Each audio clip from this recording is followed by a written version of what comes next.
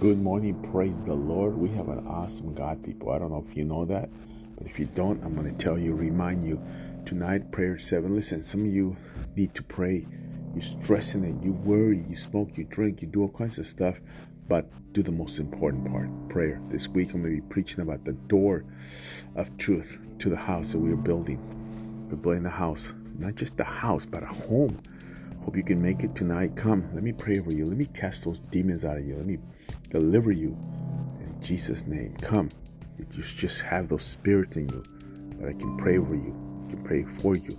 So I ask you to come at 7 so I can pray for you. We got Bible study on Wednesday. Prayer, dinner. Come and fellowship with us, your brothers and sisters in the Lord.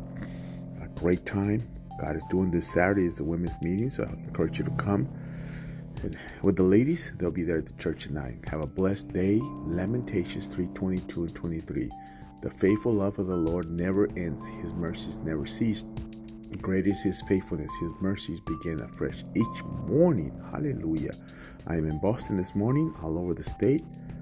Boston, all over. God bless you. Have a great day.